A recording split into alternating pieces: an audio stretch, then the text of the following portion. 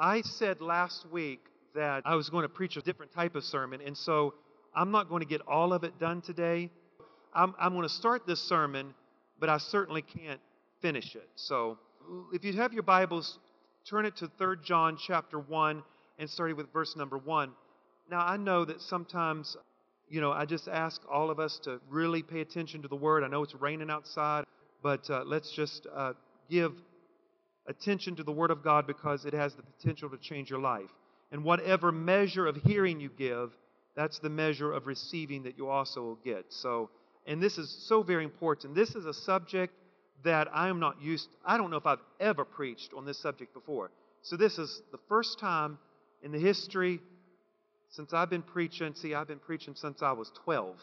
So this is the first time I've ever preached a sermon on this. So this is the first time. So I'm sorry you have to be the guinea pig on this sermon.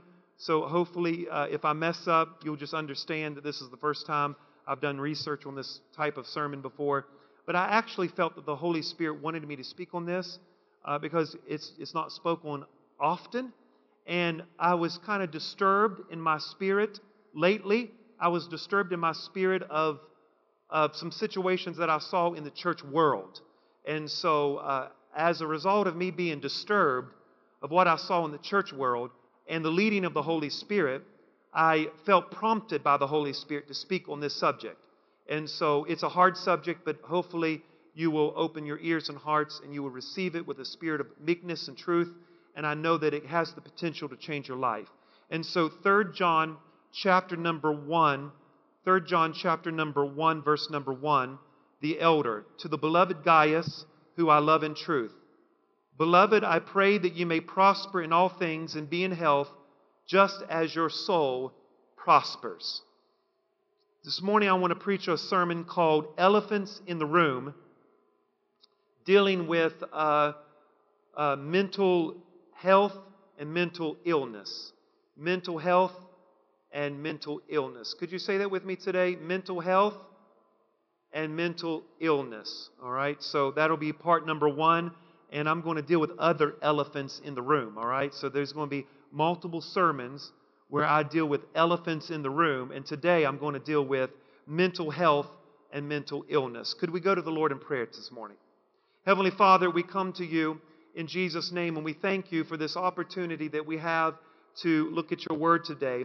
We pray, Lord, that you would open our ears, that you would open our hearts, that we would hear your word, and that we would understand your word, and that your word would go forth in power, and that your word would go forth in boldness. We thank you that all distractions are bound, and that our hearts are captivated by the word of God, and that the word of God would lodge in our hearts, and that we would be found faithful, and then we would be found fruitful as well. And everyone shouted a great big amen.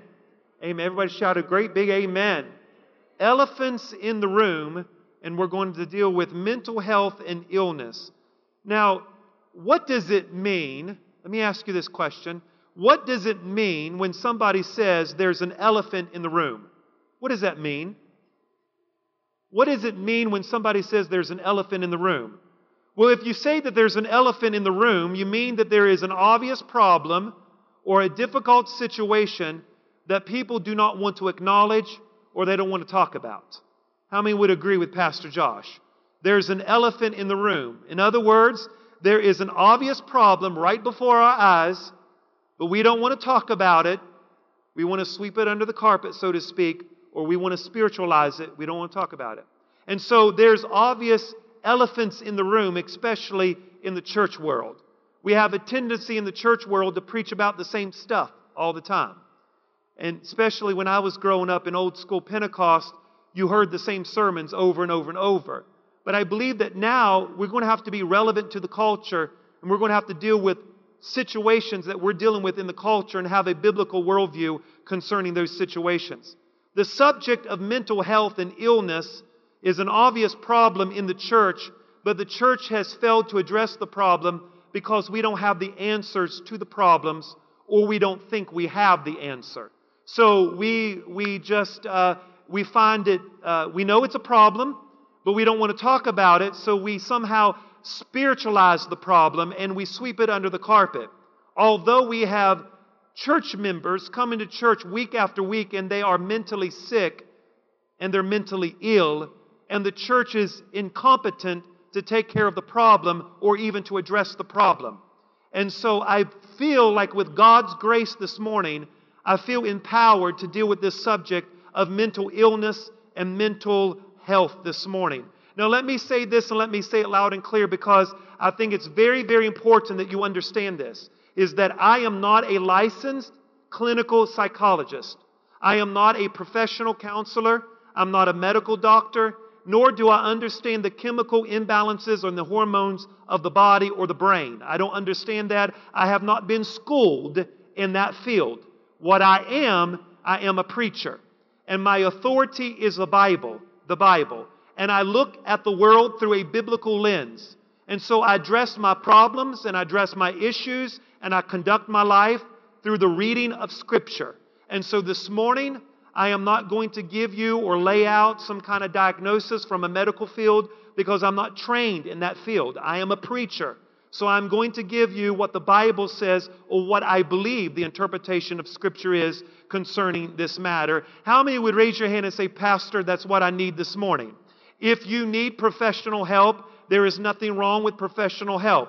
I am not, and I'm going to make sure that I say this and say it loud and clear. I want to make sure I say it very loud, and I want to make sure I say it very clear, and I want to make sure that this echoes in your spirit. I am not against prescribed medication, nor am I against professional help or counseling. Because I believe on our spiritual journey, on our growth with God, God uses medicine and He can use professional help and the wisdom of others to help us in the journey of life. How many would raise your hand and say that medicine and professional help and counseling can be beneficial at times? Could you raise your hand? It can be beneficial. And sometimes I think that the church has become so spiritually minded that we are no earthly good. We want to spiritualize everything, and we don't effectively diagnose the problem. And if we don't effectively diagnose the problem, we're not going to get to the right solution. Amen? So now let me say this. I'm not against prescribed medicine. I'm not against professional help. That is necessary at times. Nor do I believe that medicine and professional help is the savior to all mental health issues. I don't think it's the savior to everything either. Nor do I believe that there's a devil behind every bush. Nor do I believe that everybody who is mentally sick and mentally unhealthy is demon-possessed. I do not believe that either. Now, I do believe there are cases where people are possessed of the devil and people are vexed of demonic spirits, or they are demonized. That is scriptural, and that does happen. And sometimes we want to medicate something that needs to be delivered. We need to acknowledge that as well. Sometimes we can medicate something that needs to be delivered. But I think that as the Church of Jesus Christ, ever before, we need to walk in discernment, knowing how to discern whether somebody needs professional help, whether they need medication, or whether they need prayer or deliverance. We need to come to a place in our spiritual journey where we know how to discern these issues and give people the right help that they need. Can somebody say amen? So we have to be very careful when we diagnose somebody. Now listen, I grew up in the old school church, and I remember going to youth camp, and they would take somebody to the back room and we would pray over somebody that was supposedly demon possessed. Well, they wasn't demon possessed, they were just rebellious. Can I hear an amen? They wasn't demon possessed, they just had a problem with lust. You know what I'm saying? Now there are occasions where people can be vexed of demonic spirits. And so we have to walk in discernment, and we have to discern the spirit, look at the scripture. If professional help and medicine is not getting the job done, then obviously we got to look at other solutions. So I am not a licensed clinical psychologist. I'm not a professional counselor. I'm not a medical doctor. I am a preacher. And so we're going to look at this from a biblical worldview, look at what the scripture says about mental illness and mental health this morning. Sometimes somebody might need prayer, or they might need rest. They might need prayer, or they might need the scriptures, or they might need counseling. It could be a combination of natural and spiritual working together so that the person becomes whole. Can I hear an amen? So that the person becomes whole. Have you ever noticed, ladies and gentlemen, listen to Pastor, have you ever noticed the increase of suicide among church leaders recently? I mean, it's not a secret. Recently, in the last few years, several years ago, a prominent Assemblies of God pastor overseas committed suicide, left a note behind to his church and to his wife and to his kids. There was a pastor out west that recently committed suicide, another one just did it last week. And so there is increase of suicide among church leaders recently. Not only suicide among church leaders, but also among church members and those who are in other fields. Have you noticed that depression and anxiety disorders and bipolar symptoms, and people are having panic attacks, they have nervous conditions? It seems to be more prevalent in this society than ever before. I mean, people are really nervous. I mean, people are more isolated than ever before. People isolate themselves ever before. They isolate themselves from friends and from family, and they think that their isolation is the key and the solution to their problem. But that's not it. We live in a society that has over-medicated themselves. We got to take a pill to get up in the morning. We got to take a pill to survive during the day. We got to take a pill to sleep at night. We have no joy. We have no peace. We have internal issues in our life. We have internal issues in our heart. Our minds are tormented over our past. There is no peace over our present, and we're fearful over the future. It is no wonder we are living in a society where people are panicking over their future, over their present. They are tormented over their life. There's people, bipolar symptoms. They're up one day, down the next. They cuss you out one day and they pray over you the next day. People don't know who they are nowadays. Can I hear an amen? You get on the interstate and they'll cuss you out if you just, come on somebody. People are short-tempered.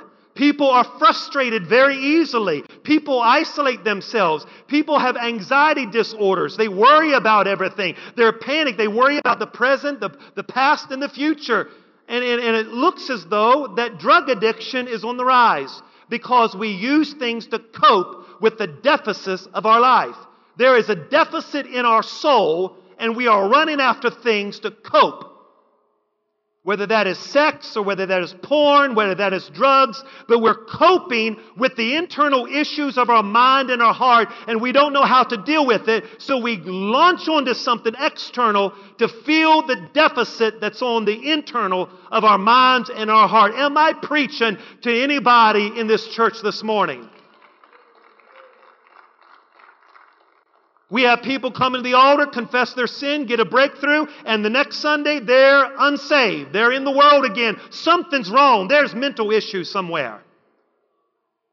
We are plagued so bad in our mind that some of us can't even sleep. We are saved, and yet we're still struggling.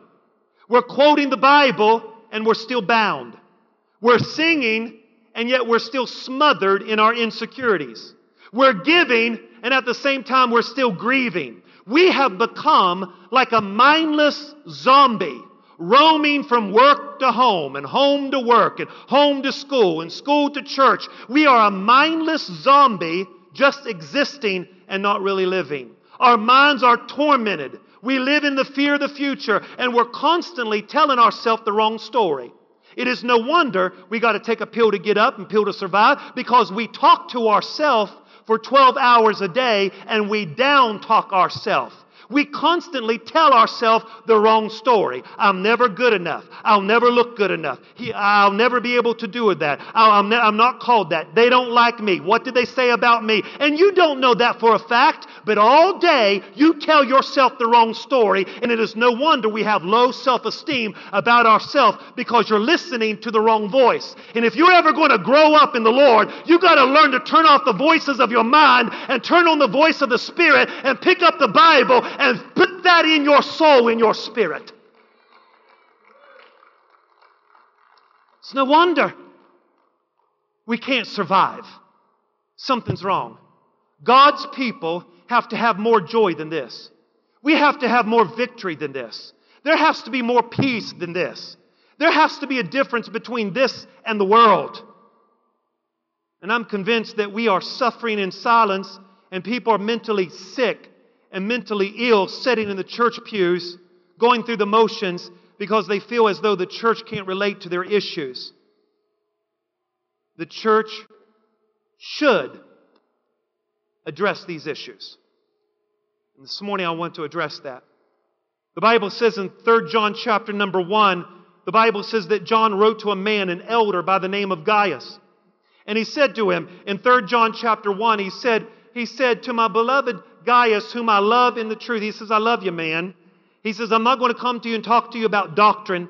I need to talk to you about something else. Verse number 2, he says, beloved, I pray. I'm praying for you, Gaius. I pray that you prosper in all things and be in health, even as your soul is prospering. Notice the word soul there. The word soul is the word for mind in this scripture. Mind, or your thinking pattern. So read it like this. Beloved, I pray that you prosper in all things and be in health, even as your mind is prospering, even as your thinking is prospering, even as your emotional intelligence is prospering. If you are prospering there, it stands to reason. It stands to reason if you're prospering in the soul, you're going to prosper in everything else. So therefore, a sick mind equals a sick life. A healthy mind equals a healthy life. A sick mind equals a sick life, and a healthy mind equals a healthy life. You see, your mind is the control center of your life. It is the control center. The biggest battles of your life is going to happen in your mind. Let me say this and let me say it loud and clear. The biggest battles of your life is not going to be over the car. It's not going to be over the house. It's not going to be over your marriage. It's not going to be over relationships. The biggest battle that's ever going to happen in your life is going to happen in the mind. And if you can win it in the mind, everything else is a piece of cake. Why did Jesus die on a place called Golgotha? He died at a place called Golgotha, which is interpreted the place of the skull, because Jesus understood that life's greatest battles would happen in the skull. It would happen in the mind. Is there anybody in the building that can wave your hand and say, preacher, I've been at places in my life where I've struggled in my mind before? Is there anybody that can wave your hand and say, I've struggled in my mind before? Come on, raise your hand. I've struggled. And as I was looking at this scripture, listen, when I was studying this, I thought, Lord God, I'm mentally sick. Honestly. The other day I was like, oh God, as I study this stuff, I say, I'm mentally sick myself. I need help. But aren't you glad we can all be in the same boat? I'm one hungry person telling another hungry person where the bread's at. Can I hear somebody say amen? I'm at the same level. Listen to Pastor Josh. I don't got it together. I have mental issues too. We all have thoughts. We're all bombarded by thoughts. We're all on the same level, all right? I'm with you, all right? I'm preaching to myself here, all right? So I want you to see here is that John said to Gaius, I want your soul to prosper. I want your mind to prosper. I want your mind to prosper, which stands to reason that if your mind is not prospering, nothing else is going to prosper. A healthy mind can equal a healthy life. Can health equal a healthy life? You see, we are composed of body, soul, and spirit. The Bible says in 1 Thessalonians chapter 5 and verse number 13. Listen to the words of the Apostle Paul when he was writing to the Thessalonica church, and he says this, and I quote, now may the God of peace himself sanctify you completely, and may your whole spirit, soul, and body be preserved blameless at the coming of the Lord Jesus Christ. 1 Thessalonians 5:13. The Apostle Paul made it very clear that the man that was made in the image of God is made of three parts: body, soul, and spirit. Your body is this part. It is the fleshly nature. It is this. The soul is your mind or your thinking ability or your will or your emotions. And the spirit is the invisible part of you that came from God, that looks like you, that will live on forever. In other words, you are a spirit, you possess a soul, you live in a body. I'll say that again. You are a spirit. You possess a mind, a thinking ability. You have emotions, and you live in a body. When you die and they bury you 6 feet beneath the ground, the body will perish. But according to Hebrews chapter 4, verse number 12, the soul and the spirit is intricately joined together. You will have your mind and your reason and your thinking ability. When you leave planet Earth and you go to heaven, you'll be able to think and have reason. You'll be able to think that I was your pastor. We lived on planet Earth. You're not going to be absent from your soulish realm. And the problem is in the church, and I want to make sure that you understand this, is that in the church, we pray for people to get healed. We call people up here and we anoint them with oil. And we lay hands on them and say, we rebuke that cancer. We rebuke that cold. We rebuke that sickness and disease. And in the name of Jesus, I command you to be healed from the top of your head to the soles of your feet. And we believe in physical healing. But so many times we don't deal with the soulish healing. We don't deal with the mind. We don't deal with our emotions. We don't deal with our thoughts. We don't deal with what's going on in the internal part of our life. You see, I am convinced the longer that I'm in ministry that you can be physically healthy and yet emotionally you can be unhealthy and mentally you can be unhealthy. You can get up every day and go to the gym and you get up every day and work out and run a marathon and still be emotionally sick and mentally sick. And what happened is that when Adam fell, according to Romans chapter 5, when Adam fell, listen to this preacher, when he fell and when Eve gave the fruit to Adam and they both partook, the Bible says sin entered into the world. And when sin entered into the world, it was passed to the whole human race, and we are all been damaged and flawed by sin. Therefore, the body is flawed by sin, the soul is flawed by sin, and the spirit is flawed by sin. Everybody look up here as I'm preaching. The body is flawed by sin, the soul is flawed by sin, and the spirit is flawed by sin. Because when sin entered the world, it damaged the body, the soul, and the spirit. That is why we deal with the sicknesses of our bodies. Because sin has entered the world. It doesn't mean that if you are sick, you have committed sin. It means that you are a part of the fallen nature of mankind. Sin has affected the human race. But sin has also affected our thinking, and sin has also affected our emotions.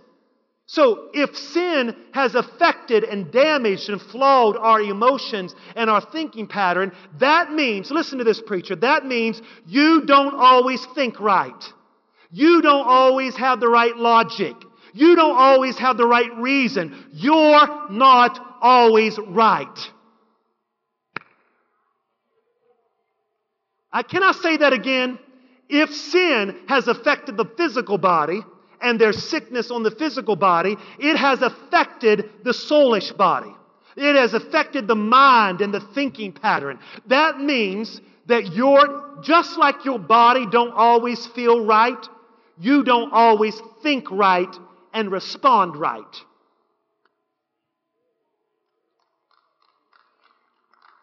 You don't always think right. You don't always reason right. You don't always have the right logic. And your minds are flawed because of sin. And let me say this loud and clear, that just because you are spiritual and just because you are saved doesn't mean your mind is healthy.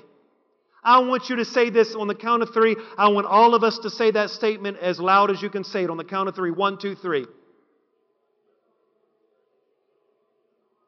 Just because you are saved doesn't mean you think right. Just because you are saved doesn't mean your mind is healthy. Just because you are saved doesn't mean your logic about something is correct. Sometimes we are ignorant. Now this is what's funny. Sometimes we are ignorant about our minds. We are ignorant about the unhealthiness of our minds. I promise you that if I went into your house and I cluttered your house and dirtied your house, you would not live in that filth for too much longer. You would clean that house. Most of you appreciate body hygiene. Well, I know at least 10 of you do. I said most of you appreciate clean underwear and underarm deodorant and a little bit of cologne. Can I hear an amen? And a little bit of soap. Why is it that you can clean your house and clean your body and you're still nasty in your thinking? Why are you still unhealthy in your thinking? Why do you still think the same way like you did in the world? Why do you still respond to situations like you responded 5 years ago? When is there going to be a little bit of growth? Y'all are really quiet this morning. Do y'all still love me? Is this all right this morning? Everybody wave your hanky and say, it's all right, Pastor. Come on, help me out. I said, it's all right, Pastor. Everybody wave your hand and say, it's all right, Pastor. I want to be whole. And you know, as a result of our mind not getting healthy, guess what happens? We don't respond right. We can't relate to other people. We're always moody. We're always in a bad relationship. And we're in a cycle of mismanagement of time and money and relationships, and nothing works because our priorities are out of place. And people look at us and say, what's wrong with that person? They're always in a bad relationship. They're always in trouble. They're always creating drama. They're always You know what's wrong? They look real good. Women will go out and spend $200 on nails, $500 on a dress, $200 on a hairstyle, and get a 2-cent man.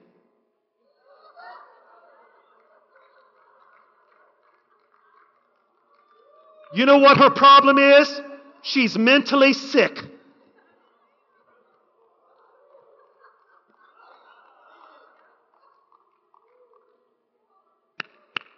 I'm not a 2-cent man, though.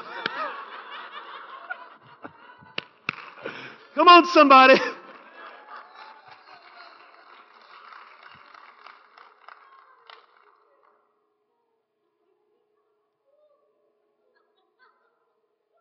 We're mentally sick. We respond the same way we've been responding for years. Run our mouth off and say whatever we want to say and can't relate to people, and we're moody and getting bad. You know what we are called? This is what psychologists calls those types of people. They are a dysfunctional, functioning person. They're dysfunctional, but yet they're functioning. It's functional bondage. Nothing's changing in your life. You don't increase in prayer. You're not increasing in devotion and consecration to God. You're not changing your self-talk. You still think the same way you thought when you were in the world. There's nothing different about you, and that's the definition of insanity. Keep doing the same thing over and over, expecting different results. Nothing's going to change in your life until you make a decision. Something got to change.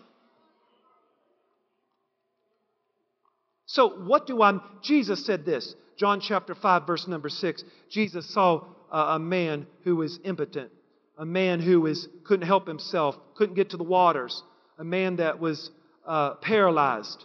And the Bible says he knew his condition for a long time. The Bible says in John chapter 5, Jesus made this great statement to him. He says, do you want to be made well? Do you want to be made well? In the Greek, it means, do you want to be made whole? Is there a wholeness about your life? You see, church, listen to this, Pastor. I'm convinced that you can love God. You can serve God. You can attend church and not be healthy, not be whole. Why did Jesus look at Peter and said, Peter, do you love me? Peter says, of course I love you. Jesus a second time said, Peter, do you love me? Peter said, of course, Lord, you know I love you. Jesus a third time and said, Peter, do you love me? Peter got aggravated and said, Lord, you know I love you. Because sometimes we love Him in the body. Sometimes we love Him in the soul. Sometimes we love Him in the spirit. Do you know what it means to really love God? What it really means to be consecrated to God? It means that my body and my thinking and my emotions and my spirit is all consecrated to God. And we got lots of people come to church. Your body is here, but your mind is unhealthy, and you're not even enjoying the presence of God because your mind is so toxic with such filth, you can't even read the words off of the screen on the board, is because you're thinking about perversion. So the preacher has to prime and pump you to come and worship and pray. Can't even get a tear out of most of us because our minds are so toxic from the perversion of the world.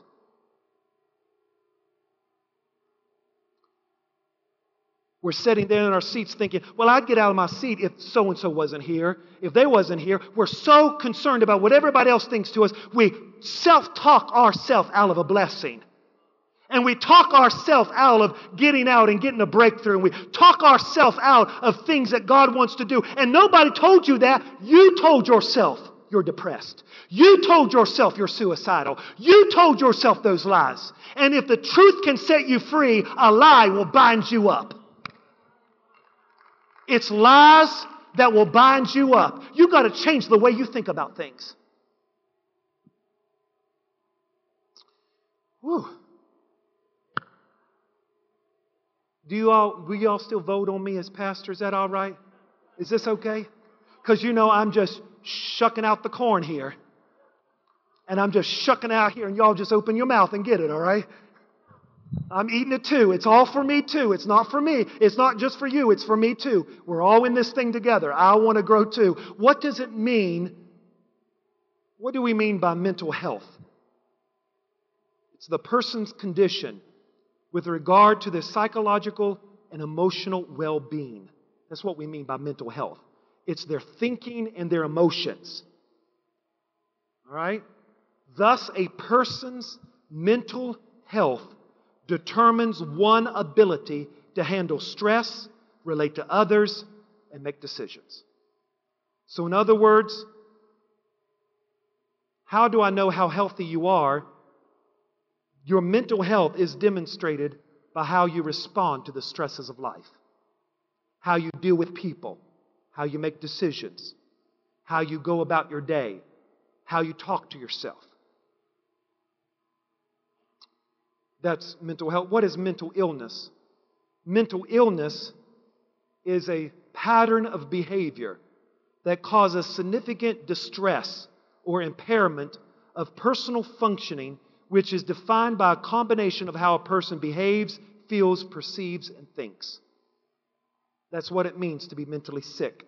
Now get this. I want to give you a few statistics from the World Health Organization. The World Health Organization demonstrates these few statistics about mental illness. Number one out of 5 Americans will suffer with mental illness. Number 2, depression is the leading cause of disability worldwide. More people get a check from the government because they are depressed than they are physically impaired. Did y'all hear what I just said? More people get a check from the government to be on disability because they are depressed more than they are physically impaired. And I'm not saying that's wrong. I'm just saying this is an epidemic. The economic burden of depression is estimated to be $210.5 billion per year. Medicating people who are depressed. As of 2017, 300 million people around the world are suffering from depression. Nearly 50% of people who are diagnosed with depression also are diagnosed with anxiety disorders. Suicide is the 10th leading cause of death in the U.S., and it's the second leading cause of death among people ages to 10 to 34 years of age. Over 47,000 Americans die by suicide every year. 492,000 over individuals visit hospitals every year in the United States because of self-harm that they've done to themselves. This is a problem. People are mentally sick. You say, well, Pastor, I've suffered some of those things. Well, listen, I have went through periods of great depression in my life. I remember one time I was pastoring my first church. I was so depressed. It was horrible. I gained literally 100 pounds. 100 pounds because I was so depressed. I mean, I couldn't even, I was eating my way trying to find joy. It was horrible. Everything was black. I couldn't get no joy. No matter how much I prayed, nothing worked. Nothing worked. I thought God was 1,000,000 miles away and I was left on a deserted island all by myself. It was horrible. So I sympathize with people who have depression. Now, I don't face it all the time, but just periods of my life I faced it.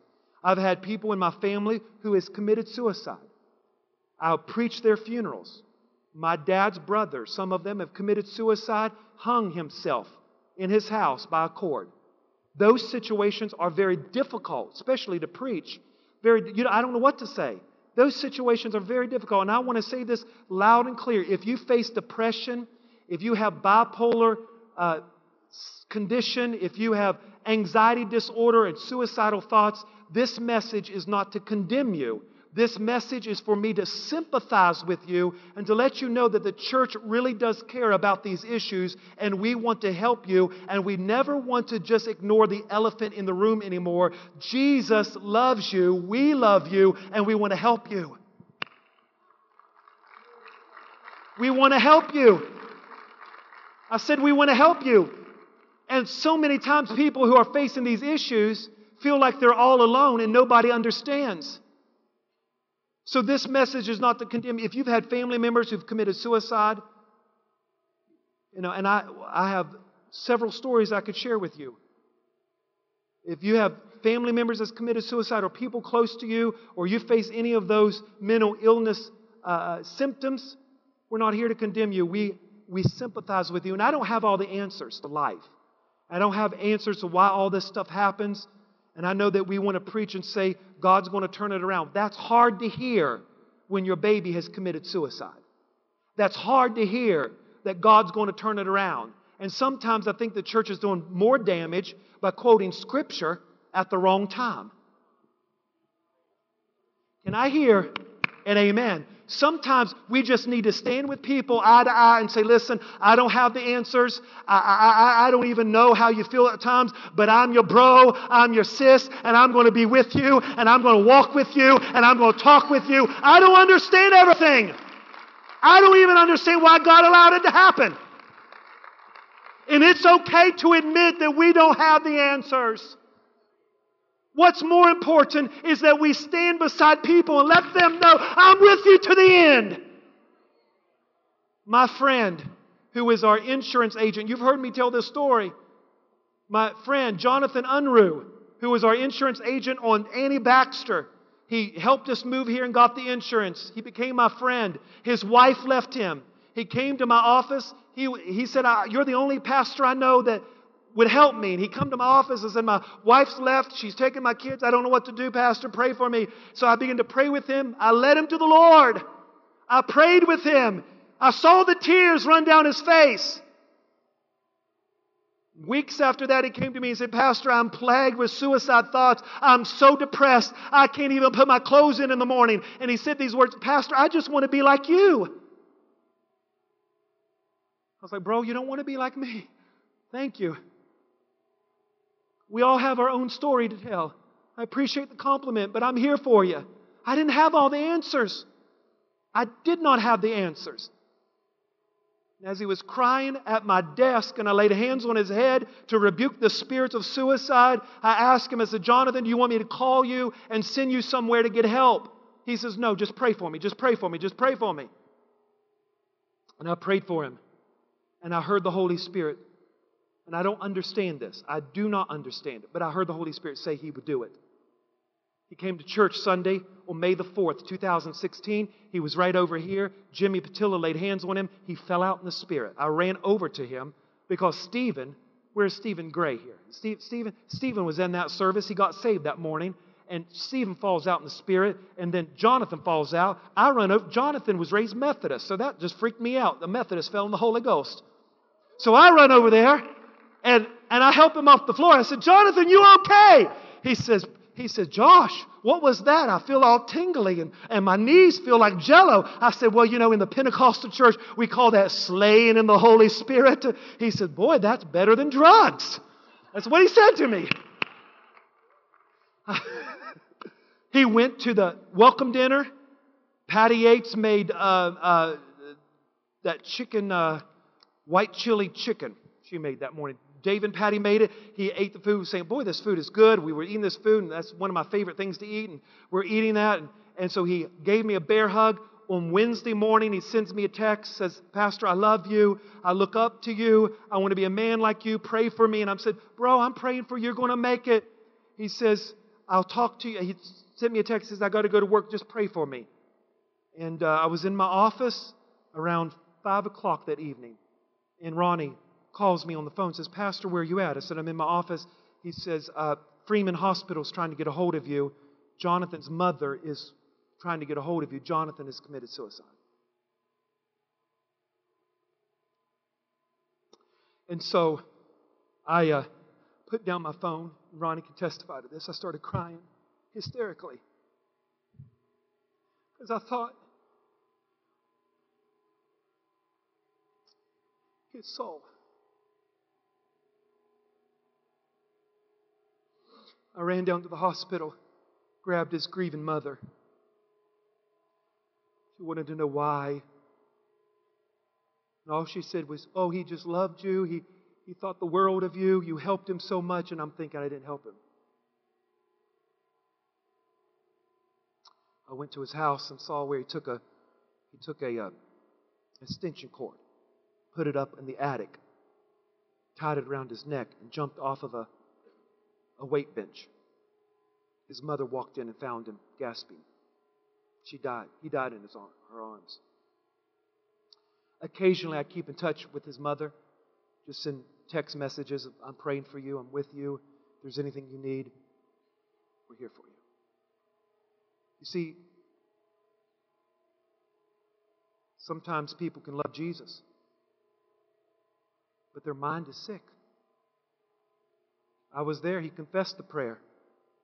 I was there. We cried out to God and said, God, please help me. One of his last text messages that he sent to me at late at night says, Pastor, I'm tormented in my mind. I don't have all the answers, folks, but I do know that we have to reach out an arm to these people, to our brothers and sisters, and let them know that we love them. What do we mean by mental illness? People who are mentally sick sometimes, and listen, this affects all of us, because I believe all of us, including myself, has been mentally unhealthy. I can guarantee you I've been mentally unhealthy. But we need to be aware of it. That's the key, being aware of it.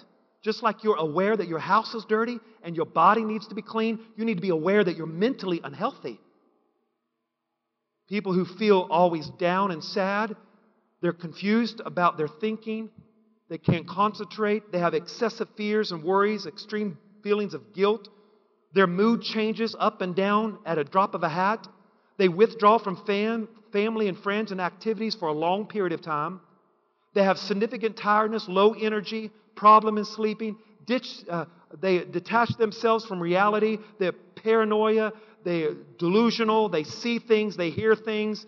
Inability to cope with life. Trouble understanding and relating to situations or even sympathizing with other people. Major changes in eating. Their sex drive changes. Excessive anger and suicide thinking. These are just many symptoms of what mental illness do. What causes it? Well, many things causes mental illness. It's not a rock. You don't have to be a rocket scientist to figure out. Sometimes it's just genetics. Sometimes it's the brain chemistry, the hormone balances in your mind and your body. Sometimes it's the environmental factors of your life. You were raised in a dysfunctional home and your parents didn't know how to respond, so therefore you don't know how to respond. They wasn't good parents, and so guess what? They passed their traits on to you. And the reason you have their traits is because you wasn't aware of it. And you just became conducive to the environment. And you did what everybody else just done. Environmental factors change things. Medical conditions. Traumatic life experiences. These things causes us to become mentally unhealthy. And what does the Bible say about it? The Bible has a lot to say about it. I'm going to close in 5 minutes. This is what the Bible says. The Bible says that this is common among humanity. That these situations that I just listed to you is very common among humanity. So if you're sitting here this morning and say, well, Pastor, I fit all those descriptions. Well, guess what? It's very common among humanity. We all have faced it, including myself. We all have faced it. It is in the Bible. Some of the greatest men of the Bible faced mental sickness. For instance, David. The Bible says, look at David's struggle. Psalms chapter 42, verse 11. Quickly, it will be behind me. This is what David said. He says, why are you cast down, O my soul? Why are you disquieted within me? Hope in God, for yet I shall praise Him. You see what he's saying? I am struggling here. My soul is cast down. I'm having a bad day. I'm depressed. And here is a man after God's own heart who is depressed. So you can be a Christian and be depressed. What about Elisha? The Bible says in 1 Kings chapter 9, verse number 1. Get this. Elisha just called fire down from heaven on the Mount Carmel. He called fire down. And all of a sudden, the Bible says, Ahab told Jezebel all that Elisha had done. What did he do? He called fire down and killed all the prophets of Baal. How he had executed all the prophets with the sword. Then Jezebel sent a messenger to Elijah, saying, so let the gods do to me, and more also, if I do not make your life as like one of them by tomorrow about this time. Verse number 3, look at this. And when he saw that, he arose and ran for his life, went to Beersheba, which belongs to Judah, and left his servant there. Now get this, verse number 4. This is his response. But he himself went a day's journey in the wilderness. That's what happens when you get depressed. You get alone. You get in the wilderness. You don't want to be with anybody. You don't want to be with nobody when you're depressed. So he's in the wilderness, and what does he do? He come and sat down by a Jupiter tree, and he prayed that he might die. And he said, it's enough. Lord, take my life, for I'm no better than my fathers. Here is a man who called fire down from heaven. Now he wants to die. He's suicidal. He wants to be alone. So the point of the matter is, people who love God. David is a man after God's own heart, but I have multiple scriptures to prove to you that he was depressed at times because of his situation and environmental situations. Elisha was struggling. Now get this. The Bible says in 1 Kings 19:10. This is what happens. 1 Kings 19, verse number 10. When you are depressed and mentally sick, I got 3 minutes left, so stay with me. This is what happens. Verse number 10. 1 Kings chapter 19, verse number 10. I want you to see what happens in this scripture here, because this is what happens when we become depressed. When we become depressed, we don't really look at the facts. We don't really look at the facts, because this is what Elisha did. So he said, I've been very zealous for the Lord. He says, for the children of Israel, forsaken your covenant. He says, I can't hardly read it. He says, I'm alone. I'm left alone. And they seek to take my life. You see what he said? He says, I'm left alone. I'm the only one that's serving you, God. I'm the only one that's serving you. Now, when you're depressed, you don't really look at the right facts. You don't have the right perspective. Because he's depressed here, and he says, I'm the only one that serves God. But he forgot in verse number 18. 1 Kings 19, verse 18. 1 Kings 19, verse 18, God said, and God had already told him this, but God had to remind him in verse number 18, he said, there's 7,000 that still belong to me. There's 7,000 that hasn't bowed their knee to me. You think you're the only one? There's 7,000. And when we're depressed, we don't see all the facts. Jonah chapter 4, verse 3. Jonah's running from God, but yet Jonah still repented. And even after Jonah repented of his disobedience and rebellion, Jonah still had mental issues. He still had depression. The Bible says in Jonah chapter 4, verse number 3, he said this. He says, therefore now, O Lord, please take my life from me. It's better that I die than live. How many would agree with Pastor Josh that Jonah was facing some mental issues?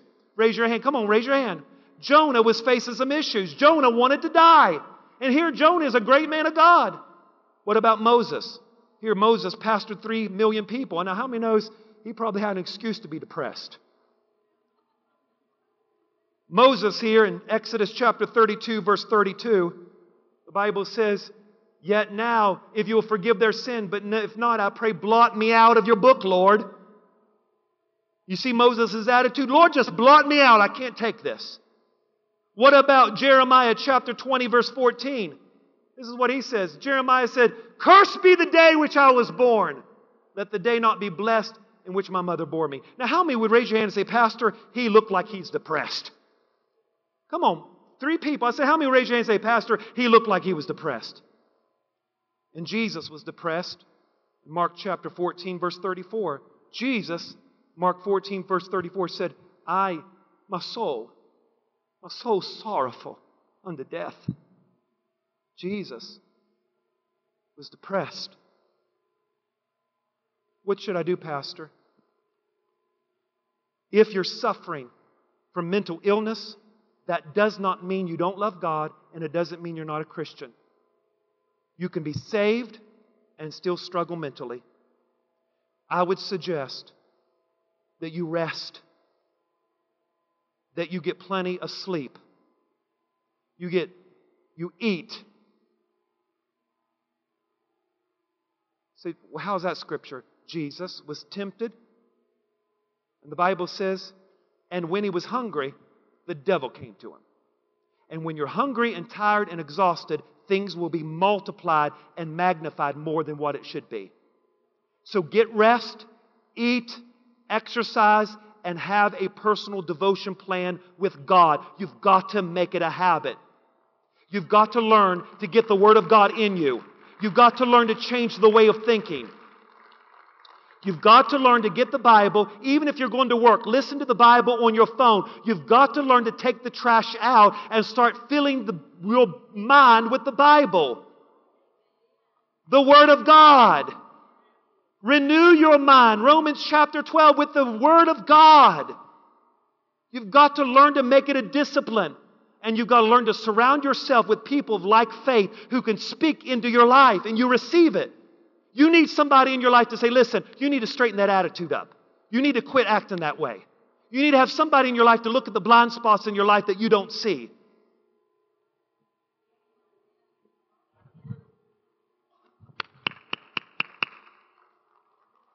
And if those things don't help, and you feel like it's something more deep or spiritual, then we will pray over you and we will fast with you. And there's other things I could share with you. I'll do at a later sermon.